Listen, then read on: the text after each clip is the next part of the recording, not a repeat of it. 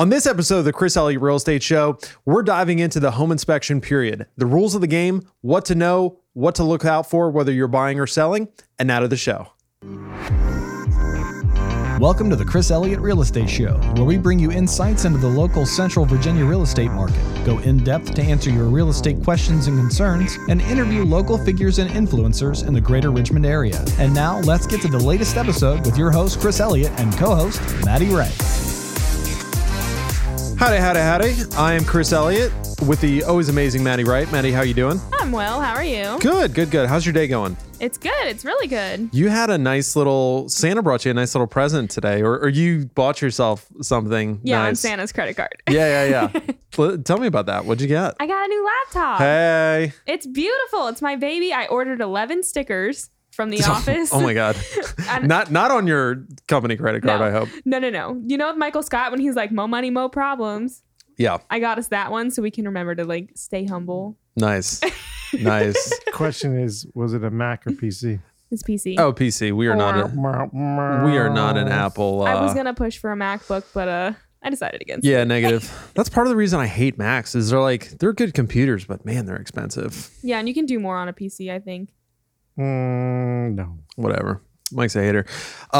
In fairness, At least I have an iPhone. your original PC was a POS. It was kind of a junker type. Yeah. I went super cheap on that one and it showed.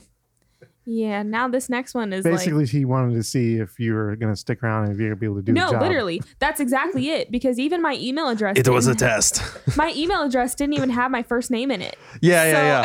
I had to work for that. It was like position at ChrisElliottRealEstate.com. And then I was like, okay, maybe we should treat her like a human, an individual. Wow, incredible. Imagine that. Yeah. So treating people like people, that's our internal motto. So anyway, good week. Good week. I take Doing my test good. on Friday. Hey-o. So you're going to be a licensed realtor here pretty soon, or licensed transaction coordinator, we should call it. Yes. Will not be a real tour. Do you feel like that's helped you kind of learn the rules of the game and like know what you can do, what you can't do, kind of giving you a broader scope of your job? In the beginning, it was more like I pretty much had a clear idea of what I could do and what I couldn't. And I stood by that like really firmly because, Because I drilled that into you. right. And also because I didn't know any better. I just did things because you told me to, and I didn't do things because you didn't tell me to. And now then I she's was going like, to question you. Yeah. no, that's not the point. Just like last episode. Hey, let me throw out this hypothetical No. example to you. The point is now it gets muddled sometimes because I feel like I know the answers to things, so I can do it, and then I have to remind myself, wait a minute, can't do that. And then I stop myself from doing the thing that I'm not supposed to do. So now I can do the things that I originally wasn't supposed to do. I think we need to bring up the scenario that happened the other day that I kind of messed up on at a listing for you guys on the key situation. But yeah, it was let's talk about that. Let's throw Mike under the bus. Let's talk about that, Mike. I heard you put some undue stress and it was actually fight. It was actually a little bit of a learning thing for you, actually. It was a teaching moment. It was a teaching moment. all right. So let's talk about what happened. Mike locked Maddie out of a lockbox. Let's start off from the. Let's talk about how bad Central Lock is. Yeah. So tell us your perspective on this. So on the porch, she laid everything properly the way she was probably supposed to do it. I needed to take a picture and video. The work. It was the work. So He needed to do a job. I moved it out of the way, and the central lock that was left open. It was turned. Well, yeah, for the client to put the key in, and that's probably what you were going to tell them to do. And Not quite.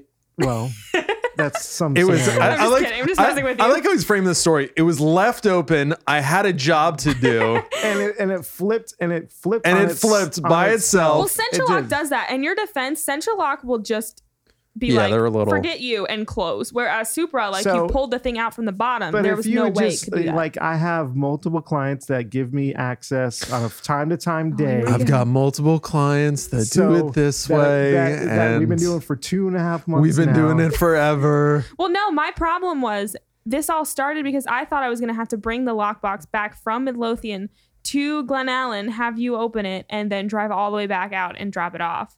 That was why all this started. You were thinking like the old days with, basically that a agent is the only one that's allowed to have access. And now it's not that way anymore.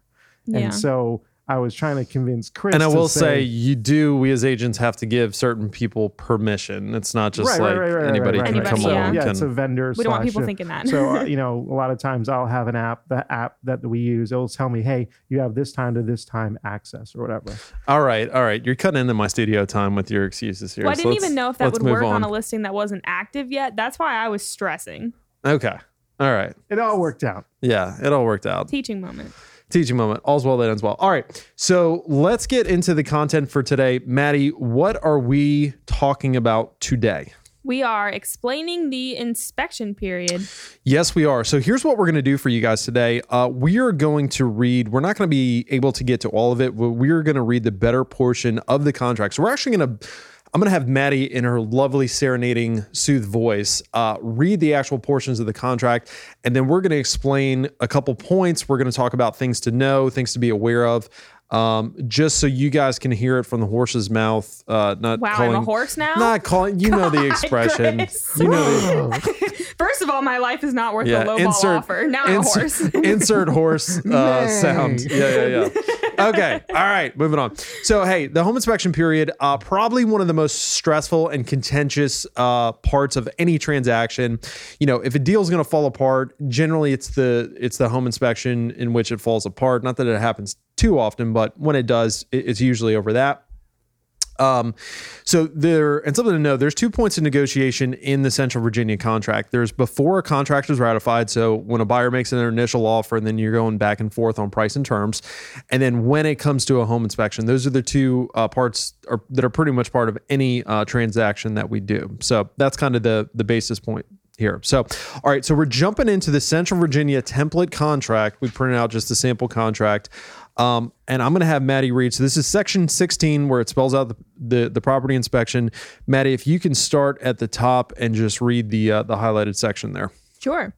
Seller hereby grants the purchaser the right to have the property inspected by a licensed home inspector or other person or persons selected by purchaser at purchaser's expense and to request repair of defects revealed and/or a seller paid closing cost credit to purchaser. Parentheses. What does that mean? What? What'd you just read? Oh, it just means if that box is checked, then that the seller allows the purchaser to do their home inspection. Yes. I don't know why you're laughing at me. At the very elementary level. Yes, that is true.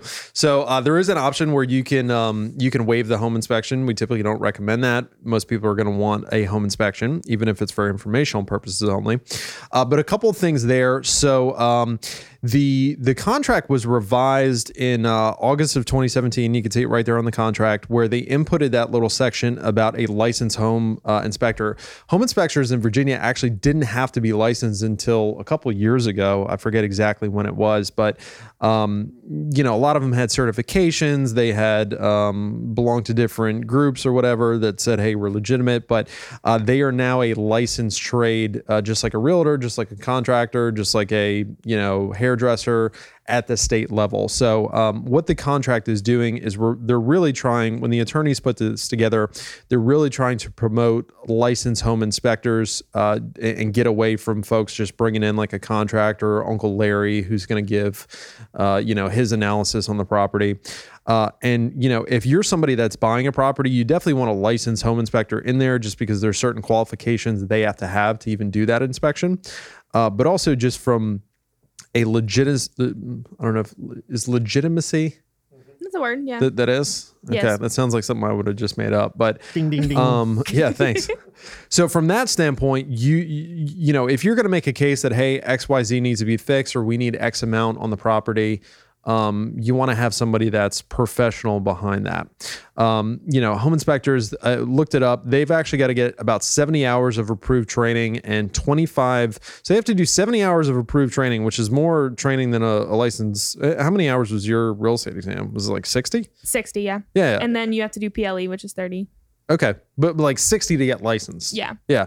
So they've got to do 70 hours and they've got to do 25 home inspections under direct supervision of a certified home inspector. So Jeez. yeah, 70 hours of classroom time and then 25 inspections under another home inspector. So, I've had some home inspectors that maybe weren't the sharpest tools in the shed sometimes, but, I hear people talk about home inspectors are idiots.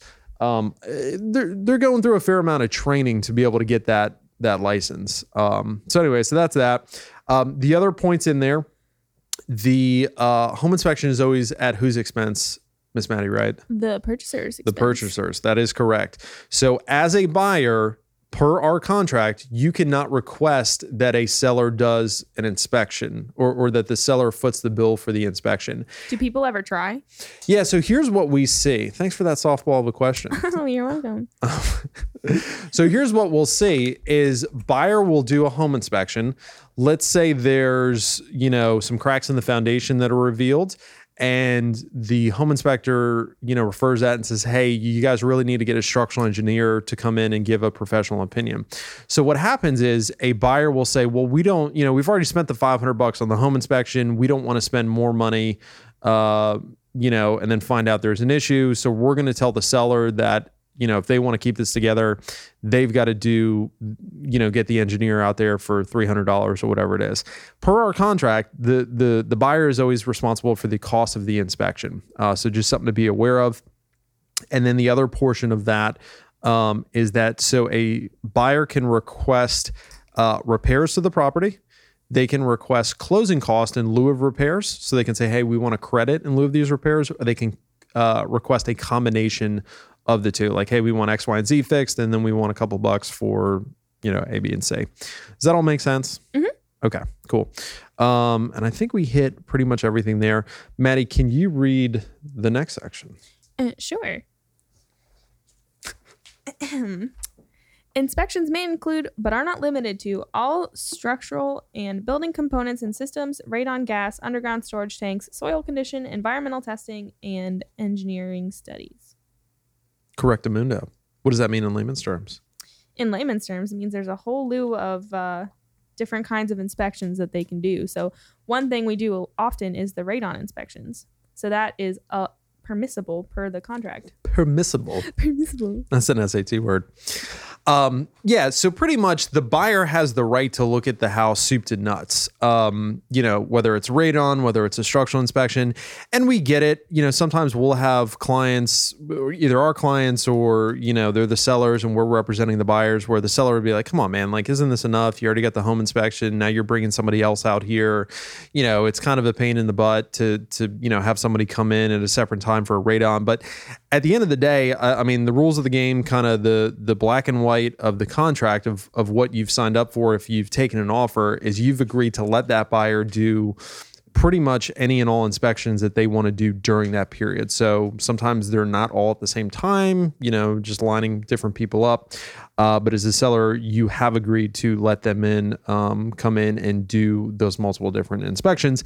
And the other point, we kind of alluded to it before, sometimes follow-up inspections are needed. So what will happen a lot of times is a home inspector is somewhat of a generalist. So they'll come in and they'll say, hey, there's certain things within the scope of what they can call, a defect, not a defect.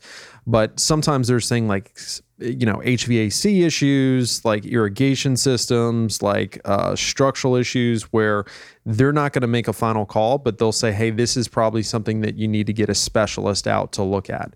So sometimes that's where those follow-up inspections are coming from, is, there's a crack in the foundation. The inspector can't say whether it's an issue or not. So you're bringing out a structural engineer to kind of, drop the verdict as far as, is it an issue? Is it not an issue? What is it going to take to fix? And so on and so forth. Any questions on that? No. Negative. However, but if a home inspector does say, like, he defers something to someone else, that means that he is acting within the scope of his expertise. Oh! Boom. I am prepared for Friday. Did we just learn that? No. Nice. Maybe. I just read that last night. Okay. Stop. Cool. All right. Moving on. Okay. The term defects, as used in this paragraph 16, shall mean a condition which impairs the normal stability, safety, or use of any improvements, buildings on the property, or damage to any part of the improvements, but shall exclude any cosmetic flaws, antiquated systems, or grandfathered components that are in working order, but would not comply with current building code if constructed or installed today. How do you feel about that? I have a question. Yes. You only get 3 questions. Well, and I think you used one earlier today, so. Shoot.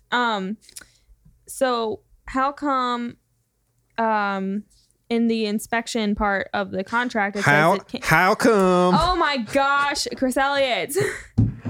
Hi, Bo. Oh my god. How come? I'm never speaking again. Yep. Why is it that the contract says that it excludes cosmetic flaws, but on an appraisal and they can come back and say things like, oh, there's cracking paint on the railings, you need to fix that? What had happened was, no. So good question. Very good question. So we've got 2 different things here. So this contract, and this is a section of a contract, but this contract, who are the principals of the contract, Maddie? The buyer and seller. The buyer and seller. So they are really the only parties involved within this contract. The buyer has made certain promises and agreed to certain things. The seller has made certain promises and agreed to certain things. Who is not part of this contract? Oh, the lender. The lender, right. So the lender could give a rat's tail. Good catch. Yeah. PG-13. The lender could care less what anybody's agreed to in the contract, number one, because they're not party to the contract. And number 2, they're the one with the money. So usually the folks with the money set the rules, in my experience. But no, what the scenario you're talking about there. So this contract spells out what a buyer can and cannot ask for, specifically this section. When it comes to issues on an appraisal, that is a different story because the lender is saying that, hey, this issue, while chipping paint may be a cosmetic thing by the definition of our contract, the lender could see that as a safety hazard because, if somebody has chipping paint and then a baby or a kid walks up and eats the paint chips, that's an issue for them. That sounds like a parenting issue.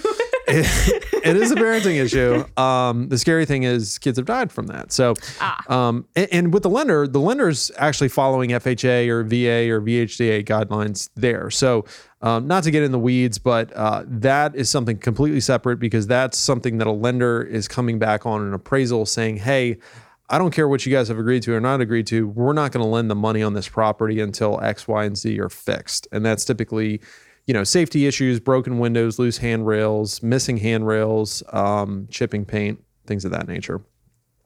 Couple things to point out. So I always think it's funny in a contract when something is in bold, and when they talk about defects, that is in bold, which typically means the attorneys want people to know, hey, this is something worth reading. If you're not going to read the whole contract, read this section here. Most of that paragraph is bold. Yeah. Well, they put a lot of emphasis on it because they don't want anybody being able to come back. And anytime an attorney puts something in bold in a contract, they just don't want the other party to come back and be like, oh, I don't know what's in there. But no, our contract very clearly states what is a defect and what is not. And the reason it's in bold is because this is always a hot topic when we're negotiating repairs, because you'll have buyers that will come back and they'll say, hey, we don't like that the, behind the TV is not painted the same color as the wall. Well, that's great, but that's a cosmetic flaw that's outside of what we've agreed to in the contract. We'll see buyers that will come back and they will say, hey, that's a really old HVAC system there. We want that replaced or we want a credit towards that. Well, at the end of the day, it says right in black and white ink, that's an antiquated system. And as long as it's in good working order, then there's nothing really you can ask. You can't say, hey, I need the roof replaced because the roof is old, or I need the water heater replaced because it's old. If it's still working, it's still working. So it's outside of the scope of what a buyer can technically ask for. The other thing there is grandfathered components. So a good example of that is like GFCI outlets in a kitchen. Do you know about GFCI outlets? No. That's not in the real estate test. Well, if it is, then I'm going to fail. Yeah. Study up. No, it basically is just, it's current building code that if you have an outlet near water, it needs to be on a GFCI circuit. That came out in like the 80s. I think so. Yeah. But if you got a house that was built, Good contribution, Mike. yeah, thanks, Mike. Well, I thought he was going to go into something else, but yes. Yeah. But long story short, if the house was built before that became code and you haven't renovated that portion of the house, then it falls under that grandfather components. In other words, you can't hold a 1950s house to the standards of, the building standards of 2000. So that's kind of what's outside of the scope of the inspection. That talks about that there. Any questions on that? I think we kind of beat that one to death. Yeah, that's beaten to death, I think. Cool. All right, let's move on. Okay. Seller shall respond in writing to purchaser's repair request within 7 days of its receipt. The negotiation period. If seller totally skipped a whole... No, I didn't. Yes, you did. No, I didn't. Oh, no, you didn't. Never mind. I'm sorry. Wow. Rude. Before I was interrupted. Starting from the top. Okay. Seller shall respond in writing to purchaser's repair request within 7 days of its receipt. The negotiation period. If seller agrees in writing to accept such repair request, then the party shall proceed to settlement. If seller does not respond in writing within the negotiation period, then seller shall be deemed to have rejected purchaser's repair request. Cool. Did you say 10 days? Or did you just... I thought I said 7. Okay. I might, if I said 10, I mean 7. Okay. All right. Well, that's I good. feel like she needs to rap when she reads it. Yeah, need to rap. Can we get you to rap this? On our next episode, Maddie's going to sing parts of the contract. Yes. Don't make promises I can't keep. Facebook, Instagram. Oh, I have laryngitis for the next week. Facebook, Instagram. Tell us what style, what genre of music. Do you want it opera style? Do you want it country music? Oh my God. Do you want it... country music. Do you want jazz style? All right. No. So this section of the inspection period thing we talk about. So what's spelled out here is the time frame of the inspection. So typical time frames that we see on inspection periods, anywhere from, let's say, 10 to 14 days, sometimes maybe 15 days if they're stretching. And essentially what it says is that, hey, you as a buyer have whatever time frame that we agree to, 10 days, 14 days, you have 10 to 14 days, or whatever period you agree to, you have that a period to come in, do any and all inspections that you want, and submit to us your request for repairs. Now, they have to, if and when they submit a request for repairs, they've got to have 3 things turned in. They've got to have the actual request for repairs, and there's an addendum that we use for that, the repairs request addendum. So they've got to have a written instrument. What's a legal instrument, Maddie? Come on now. This contract is a version of a legal instrument. The ratified contract. Never mind. All right. So you've got to deliver a written addendum essentially saying this is what we want to see fixed, or this is the money that we want in lieu of actual repairs. They've got to submit a inspection report. What happens if they don't submit an inspection report? Well, the third thing that they've got to submit is a estimate of what the repairs are going to cost. So typically we'll put that in the addendum, or most of your inspectors will give an estimate of what the actual repair is going to cost. Whether they're asking for repairs or credits, they need to put all 3 of those components. If they do not submit all 3 of those components within that time frame, the contract very clearly states they have agreed to accept the property as is, i.e., you have lost, do not pass go, do not collect $200. Womp, womp, womp. Yeah. So we had a deal, if you remember that townhouse in Mechanicsville that we sold earlier this year, the buyer's agent submitted to us a repairs addendum. It had exactly what they wanted to fix. It had the estimate of the repairs, but he forgot to send the inspection addendum. Do you remember that one? I think that was before me. But there was one that we had where someone almost forgot, and we were like, "Oh my gosh, are they gonna forget?" And yeah.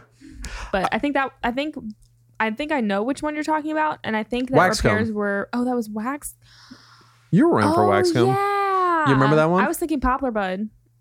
I can't remember that one, but so Waxcomb is pretty cool. That's right. I forgot. The agent set everything over. We're not obligated to reach out to them and say, "Hey, you forgot to send this over." I mean, we've got a fiduciary responsibility to our client, so we literally waited until the inspection period passed. We went back to them the next day. "Hey, got your addendum. Appreciate you sending it over. Hey, whether you forgot or whatever, sorry, but you guys forgot to send over the repairs addendum. Therefore, we're not obligated to. How'd that go over?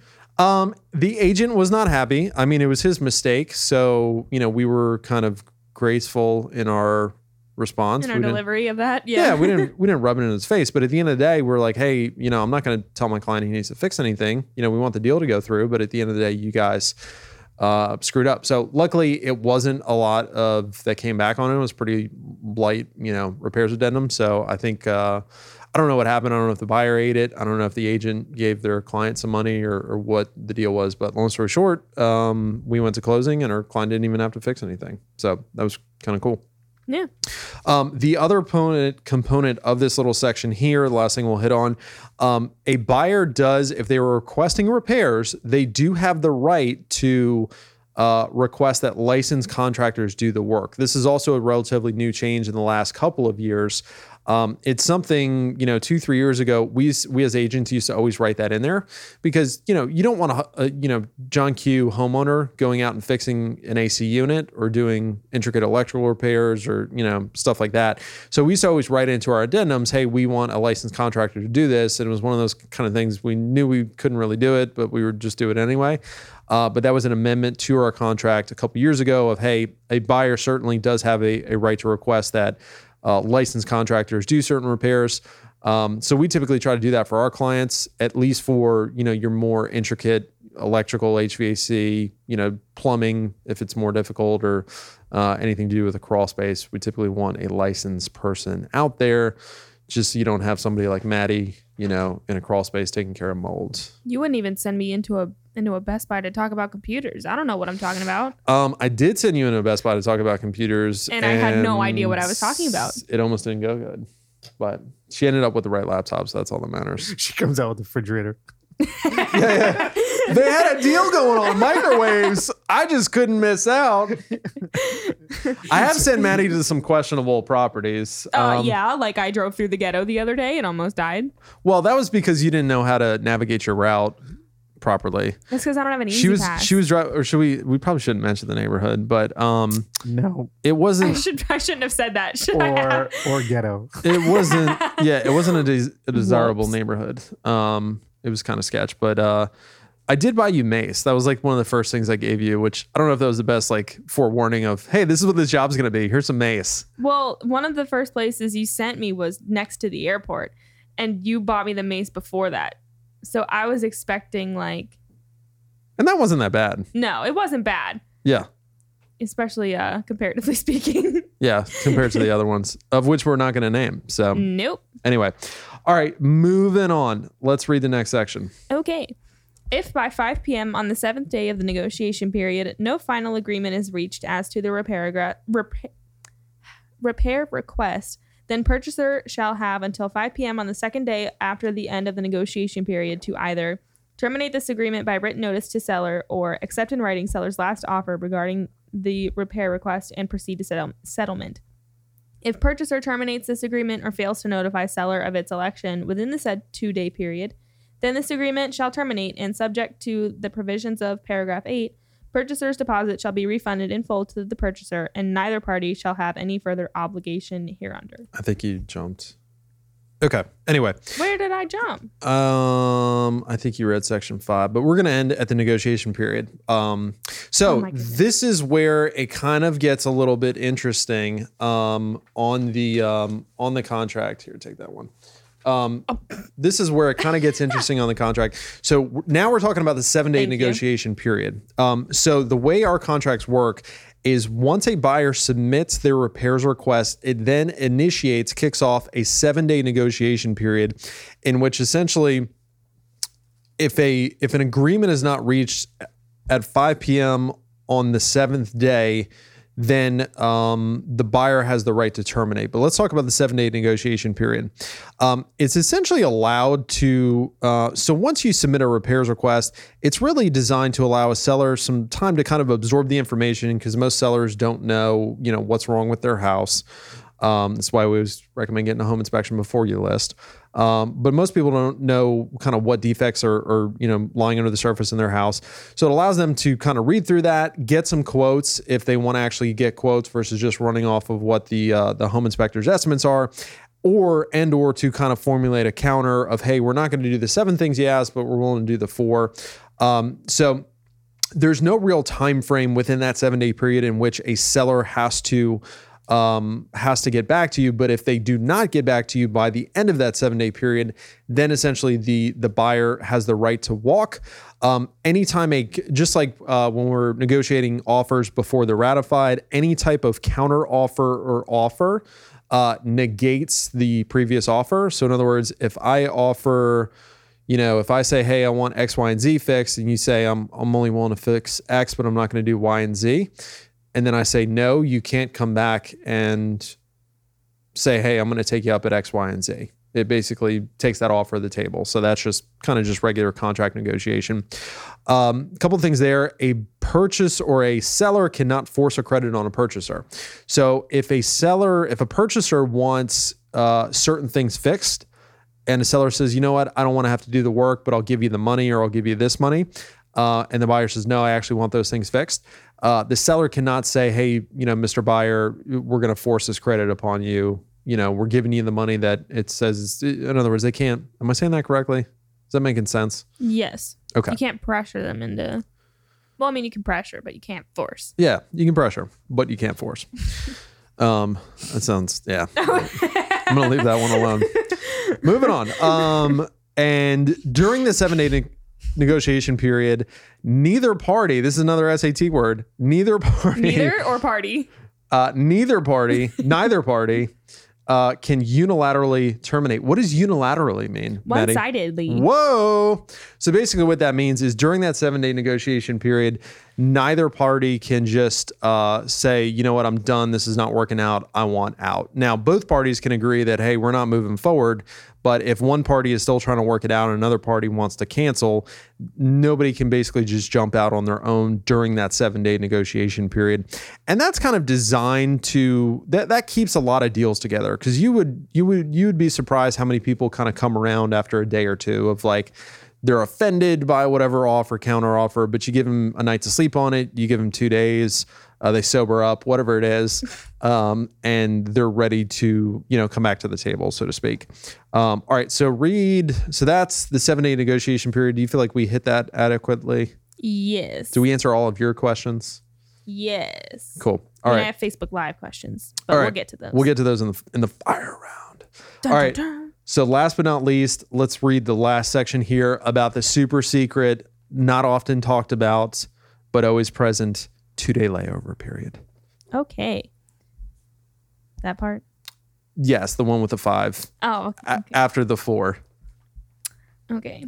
If by 5 p.m. on the 7th day of the negotiation period, no final agreement is reached as to the repair request, then purchaser shall have until 5 p.m. on the 2nd day after the end of the negotiation period to either terminate this agreement by written notice to seller or accept in writing seller's last offer regarding the repair request and proceed to settlement. If purchaser terminates this agreement or fails to notify seller of its election within the said 2-day period, then this agreement shall terminate, and subject to the provisions of paragraph 8, purchaser's deposit shall be refunded in full to purchaser, and neither party shall have any further obligation hereunder. Hereunder. Okay. That was as close as I come to rapping, by the way, just so we're all clear. Nice. Well, we're going to have to stick with opera then. All right. So this is where it kind of gets interesting whenever we hit the spot, because we always tell our clients, hey, there's a 7-day negotiation period. And it's not that we're trying to like hide this 2-day period, but it's one of those things that doesn't get discussed or it doesn't come up often. And then, sometimes it can catch folks by surprise. But anyway, so the scenario here is we're on the 7th day of the negotiation period. Both sides are going back and forth, or one side or both sides have become unresponsive, and now we've passed 5 p.m. It's 5:01 on the 7th day. So people think, oh, hey, well, the contract's done. No, not necessarily. Now we're in a 2-day layover period, and it's kind of interesting because essentially all of the power sits, or all the decision power sits in the buyer's hands. So after 5 p.m. at the 7th day, within that 2-day period, a buyer can do a couple things. They can terminate the contract. So they can say, hey, you did not accept our last offer or last counter offer. You haven't come to an agreement. We're just going to terminate. And that they can unilaterally do that. And the contract is basically terminated, null and void. Everybody goes their separate ways. They can accept the seller's last written offer. So the seller can make one last offer of, hey, this is our last offer. And within that 2-day period, the buyer can accept that.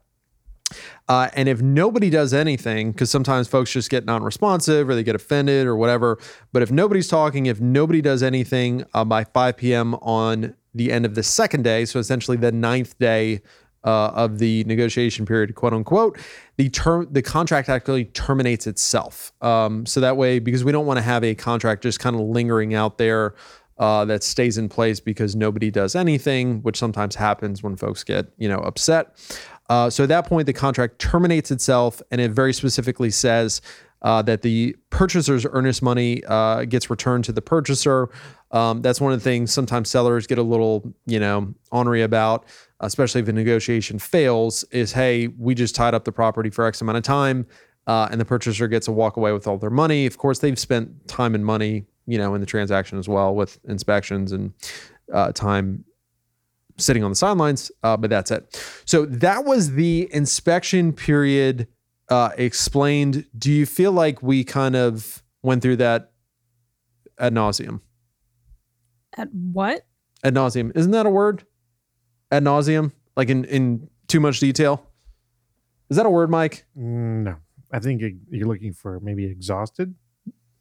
Can we look this up? No. I don't even know how you spell it. Is it Latin? Whoa. Ad nauseum? Ad nauseum. Is that not a word? Facebook, is that not a word? We don't have any viewers. We're gonna look this up, and we're coming back. Come on now. Joe Rogan's producer looks stuff up while he's on his podcast. Are you Joe Rogan? I'm not Joe Rogan. No. We'll get back to you. All right, we'll get back to that. Ad nauseum. Episode 704, ad nauseum. I'm pretty sure it's a word. Anyway, all right. So now it is time for the fire round. Dun, dun, dun. We have to pause. Oh. Our production team told us. Our production team told us how to pause. And now we've actually got the sound effect, and then we've got us talking about a pause that no longer exists. So okay, anyway, wait, pause. We already did the pause. Okay. All right. I can't hold this mic that's falling over any longer. But talk to me. What questions do we get from the socials, from the interwebs? Okay. First of all, is one that I actually had. So I'm sure it'll be great. Wow. Okay. I sat in on a home inspection little class thing at Remax Action yesterday. On Tuesday. I was going to say Tuesday, but that was yesterday. Anyway, so someone had said that if they go to a house and they happen to see like cracks in the foundation or like stuff like that, they will put like, this needs to be fixed in the additional terms of the contract before it gets ratified. Is that something that you would do? Yeah, good question. So this is not necessarily, I think where they were going with this is, so if we see that there are issues apparent with a house, clearly apparent, before we've even ratified a contract, like if we know the roof shot or something, is whatever, or if I know like, hey, it's going to be a tough negotiation, so I want to make sure we get this addressed up front. In our initial offer, we'll say, hey, we're going to offer you X amount, but included with this, we want the roof replaced. Yeah, or we want, yeah. So you can do that in a initial offer. You can just have that be, in the terms of the initial offer. Does that answer your question? Yeah. I just mean, is that something that you would do? Yeah. It all depends on the situation, but yes, it's better to address major issues like that up front versus having your client contract a house, spend $300, $400, $500 on a home inspection, spend all that time and energy, and then just find out that the seller's not willing to fix it. Yeah. Good point. Yes. Okay. So what do you do if a buyer is asking for repairs on items that are not technically defects? Bold defects in quotations. Yep. Depends who I'm representing. My position, if I'm representing the seller, is that I go back to the agent and I say, hey, look, you and I know, or maybe you don't know, but let me remind you, I hate that crap. But I go back to him and I say, hey, look, this is outside of the terms of the contract. We all agreed to the rules of the game here. It's in the pre-printed contract. One of my favorite, I learned this line from Gary Duda, my broker, is he'll go back to the buyer's agent and he'll say, hey, you were the one that wrote the contract. Because it's true. I'm in the buyer's agent. Wow. Yeah. It's kind of like a little jab. But no, we go back to him and just remind him, hey, this is what we agreed to. So you got to apply a little pressure. At the end of the day, if a buyer wants to back out and they're backing out legitimate reasons, the only way to really hold their feet to the fire is to take them to court, and then it's for a judge to decide. But yeah, I always just try to remind folks that this is what we agreed to. If we have a buyer client, it's a little tougher because we represent them. We want them to know we're in their corner, but at the same time, we want to keep them out of a legal landmine, so to speak. So we just remind them, hey, this is what we've agreed to. If it's somewhat gray, I mean, we always err on the side of the argument on their side. But because you have a fiduciary duty to them, fiduciary responsibility. But yeah, I mean, we always try to be upfront with our clients of like, hey, if you want me to write this in there, I'll write this in there. But at the end of the day, this is what we agreed to in the contract, and this is what they're probably going to say when we ask for, stuff that we've agreed not to ask for. Okay. This is a very long-winded answer to a short question. It was an ad nauseum answer. Yeah, ad nauseum. There we go. Have you looked that up yet? God, how do you spell it? Is it Latin? It sounds Latin. What are we paying for here? Ad nauseum. Is it like 2 words? I think it's Latin. That was my. Do you know what caveat emptor means? I sure do. Talk to me about it. It's in the responsibility of the buyer. So like, we're in Virginia, we are a caveat emptor state. Yes. So the seller doesn't have to be like, okay, there's this. Like the buyer has to seek these things out for themselves, like certain. Yeah, and that kind of like ties a flood zone. Yes. So that kind of ties into the conversation today. Virginia is a caveat emptor state, which is Latin for buyer beware. I think it's like the only Latin I know. That's the one thing I didn't remember. Which essentially means that the law very much favors sellers as far as what they, there's not much a seller has to disclose in Virginia. They have to disclose written building code violations, written zoning violations. And then if the house is built before 1978, they have to disclose whether they have any knowledge of lead-based paint or reports pertaining to lead-based paint. Fun facts, you do not have to disclose. Oh, you have to disclose if you've cooked methamphetamines in a house. And it wasn't cleaned properly. Yeah, so just make sure if it's cleaned properly. When you go to sell your house, just make sure to clean up after yourself. Well, disclose if you've cooked meth. Disclose the fact that you got a little side hustle.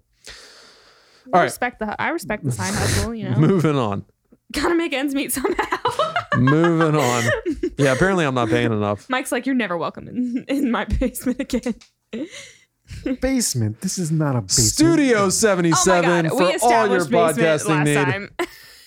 I walk through your front door to get here. It's a basement. All right, what's our next question?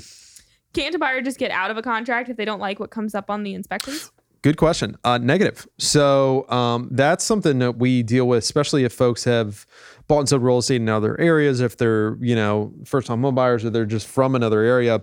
Real estate's very local. Every area, every state is different. But in our Central Virginia contract, as a buyer, you can't just back out if you don't like the results of the home inspection unless your contract specifically says that. But, the majority of the times, no, you have to give the seller the opportunity to correct any defects, or you have to give them the opportunity to fix it.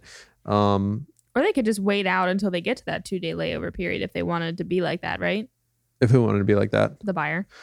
Yeah, but they still have to submit a request for repairs. In other words, they can't just say, we don't like it, we want out. They've got to submit what they've actually found. And if the seller fixes it or, gives them the credit or whatever, they're on the hook. They've bought the house, essentially. Good to know. Yeah. All right. One last thing. Yes. If something is missed on the... Weird. If something is missed on the home inspection, what recourse does a buyer have? That's a good word, recourse. Yeah, recourse. So if something is missed on the home inspection, so unfortunately not much. Most of your home inspectors are going to have you sign off on something like a waiver that just says, hey, we're going to do a rest job, but at the end of the day, you can't hold us responsible. Our contracts say you can't sue the agent. Hope you pick a good home inspector then. Yeah, pick a good home inspector. Go with whoever your realtor recommends because they're typically a good option.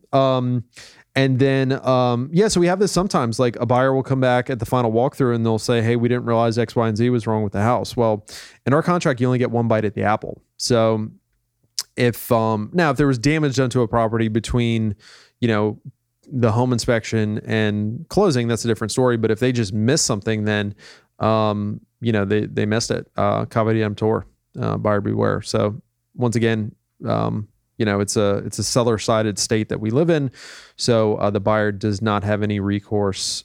Womp womp. Buyer needs to do their due diligence at that point, unless the agent had knowledge of a defect and didn't disclose it. But the homeowner is not required to disclose it, but the agent, if they're made aware, they're required to disclose it. Yes. All right. Anything else? That's all I got. Cool. Well, thank you guys so much for tuning in to episode number 3. So we want to know from you guys what you guys want to hear. We're trying to format what these episodes are going to be. We're going to have on some local guests, vendors. We'd like to get on some local figures. We're going to do one show a month. That's going to be a market update. So next week, we're going to be talking about the state of the market, state of the union. Yeah, those are my favorite. Yeah. So that's what we're going to be talking about. But we want to know what you guys think, what you guys want, so we can cater to you. So follow us on social. Give us a review if you can. Once again, thanks for tuning in, and we will catch you guys on the next one. Thanks for joining us for the Chris Elliott Real Estate Show. If you have any questions or suggestions for future episodes, please contact Chris Elliott at chris@chriselliottrealestate.com or by phone at 804-980-1898. And please join us again next time for the Chris Elliott Real Estate Show.